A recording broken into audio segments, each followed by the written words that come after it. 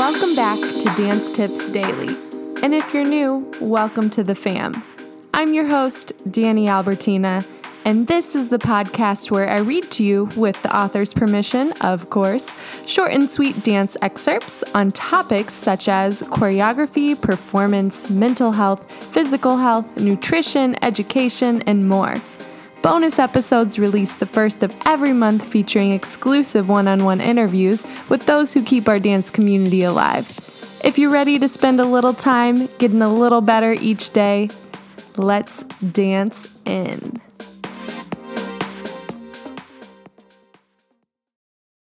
This is episode number 265 featuring morethandancers.com, How to Become a Better Dancer, Part 3. It's April 22nd, 2021, and we have a Teacher Tip Thursday here for you at Dance Tips Daily. Welcome back, friends. If you're joining us for the first time today and haven't listened to the past 2 days' episode, I recommend you check them out, as it's a continuation from an awesome blog for More Than Dancers written by Mr. Richard Smith. If you don't have the time and only have a short and sweet minute, no worries. Today's tips are perfect for you, especially if your students are struggling with performance. Today can give you some ideas for how to get them in the right mindset. And if maybe you're not a teacher for our Teacher Tip Thursday today, you can take the tips for yourself. That said, let's dance on into our blog written by Mr. Richard Smith from morethandancers.com. Part 3, Become an Exquisite Performer. This is the third part of a 4-part series on how to become a better dancer. Previously, the topics Become a Better Technician and Become a Better Learner have laid the groundwork for the first half of how to become a better dancer. Adding to the list is becoming so good you cannot be overlooked. Becoming a better dancer means becoming a better performer. Performing possesses the magnificent power of dance. It is what drives us to blossom in front of an audience. Using the body to express feelings, moods, and set tone on stage are the characteristics of an exquisite performer. Allowing expression to morph into its fullest potential is the hidden treasure held by every dancer. There are several practical ways to improve performance quality. Be present. Having your mind and body completely undistracted while taking a class is obvious but has become routine. Giving your mind and body what is needed to concentrate on is the solution. Eliminate distractions. The brain cannot successfully fulfill 2 cognitive functions at the same time. It can focus on one piece of information or the other, but not both at the same time. Knowing this, dancers and teachers need to tolerate limited distractions in class and rehearsal. Clear objectives for time in class is a way for everyone to feel accomplished. A clear focus will allow the teachers to communicate and the dancers to reciprocate effectively and save time in the learning process. This clarity will open up many more opportunities for dancers to excel. Being prepared to accomplish the objectives for the class will take some pre-work by the teacher and the student, and the benefit will shine through at the performance time. It will be easier to pick up the choreography, and the dancers will pick up choreography faster. More importantly, it will give the dancer more time to put your own style in the choreography.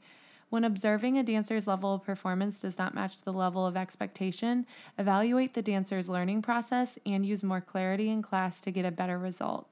Be aware. Being present means the dancer has a sense of awareness. The idea of awareness is usually emphasized in meditation and yoga, but the principle is universal when moving the body through space.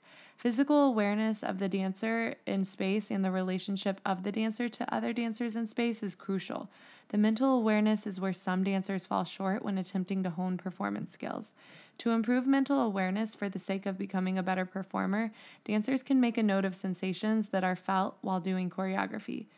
How do body parts feel when moving quickly or slowly, as well as how the weight of the body feels on against the floor when shifting weight, are 2 ways to become more mentally aware and give more foundation for communicating a feeling. Using all of the senses is vital to becoming a first-place performer. These can be simple cues given by the teacher while the choreography is being taught. If only steps are given without a base or meaning to stand on, trying to add them later will be more of a challenge.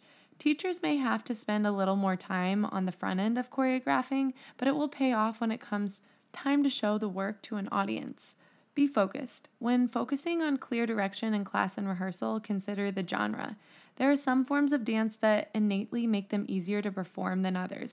Jazz dance, musical theater, and hip hop are all allowed for the dancer's personality to come right away from the beginning of class. The tone and mood of the music give the class an upbeat canvas to try.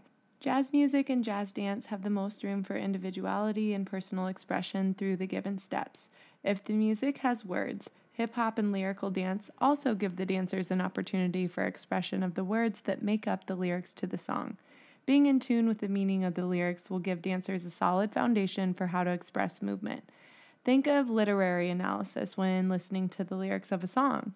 Remember, the songwriter and the vocalist are artists themselves.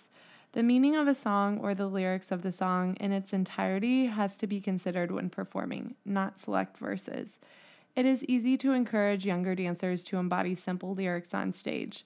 This innocent search for different ways to communicate on stage is vital for a well-rounded performer. The ages of 6 to 10 years old are the best ages for dancers to delve into better performing skills. Starting younger dancers with lively musical theater dances is excellent. Musical theater dance has a few parameters because the music is used to help tell story of the musical, and freedom is not as broad and interpretive. Adding lyrical to the list of styles of jazz would be an advancement to a dancer's arsenal. The movement quality in lyrical really feeds from the dancer's technique. Weak technique showcases a dancer's shortcoming and steals the desired impact. Be mature. Maturity in dance is similar to maturity in nature. Both take time, experience, growth, and development, but unlike natural, maturity in dance is not linked to age. Like the wide variety of sizes and body shapes in the world, a 4-year-old in America is not the same as a 4-year-old in another country. Teachers educating students and parents on this process can prevent confusion and frustration along the dancer's journey. Performing skills take practice the same as technical skills. As dancers develop their maturing with time and various experiences, the eloquent performer evolves. Mature dancers have a well-founded understanding of their senses and how these senses affect the brain. It takes a keen ear to listen to the words and a mature understanding of what the songwriter is trying to communicate to show a connection with the music. In addition, it takes a keen eye to pick up details in the choreography while it is being taught. Efficient learning is a true demonstration of a mature dancer. The practice of these skills is only sharpened by doing them. There is no shortcut to being a great performer. It is only developed over time with proper repetition. Be confident. Through the consistent practice of being present, being aware, being focused, and being mature, a dancer's confidence grows. Confidence is the supreme badge of honor in performance. Confidence on stage, confidence in class, and confidence in rehearsal are never overrated. Knowing what you know opens a wide opportunity to explore various ways to communicate with you know. The faster the dancer is comfortable with the steps, the faster the steps will look more natural on their bodies. The faster the steps look more natural, the easier they are to recall. The easier they are to recall, the less stressful the choreography becomes. Once the choreography is not stressful for the brain to remember, the door is open for personality to come through. This is where the rubber meets the road in dance. This is where performance quality and technical ability have to become equals. Technique is the foundation on which performance quality is built. Akin to the foundation of a house, the walls depend on the foundation for support to stand. If the foundation of a house is weak, the walls will eventually fall. In the same, strong technique is the foundation that supports strong performance quality. Be resourceful. A dancer is in class many more times than he or she may be on stage, so waiting until stage to work on performance skills does not set the dancer on a path for improved performance quality.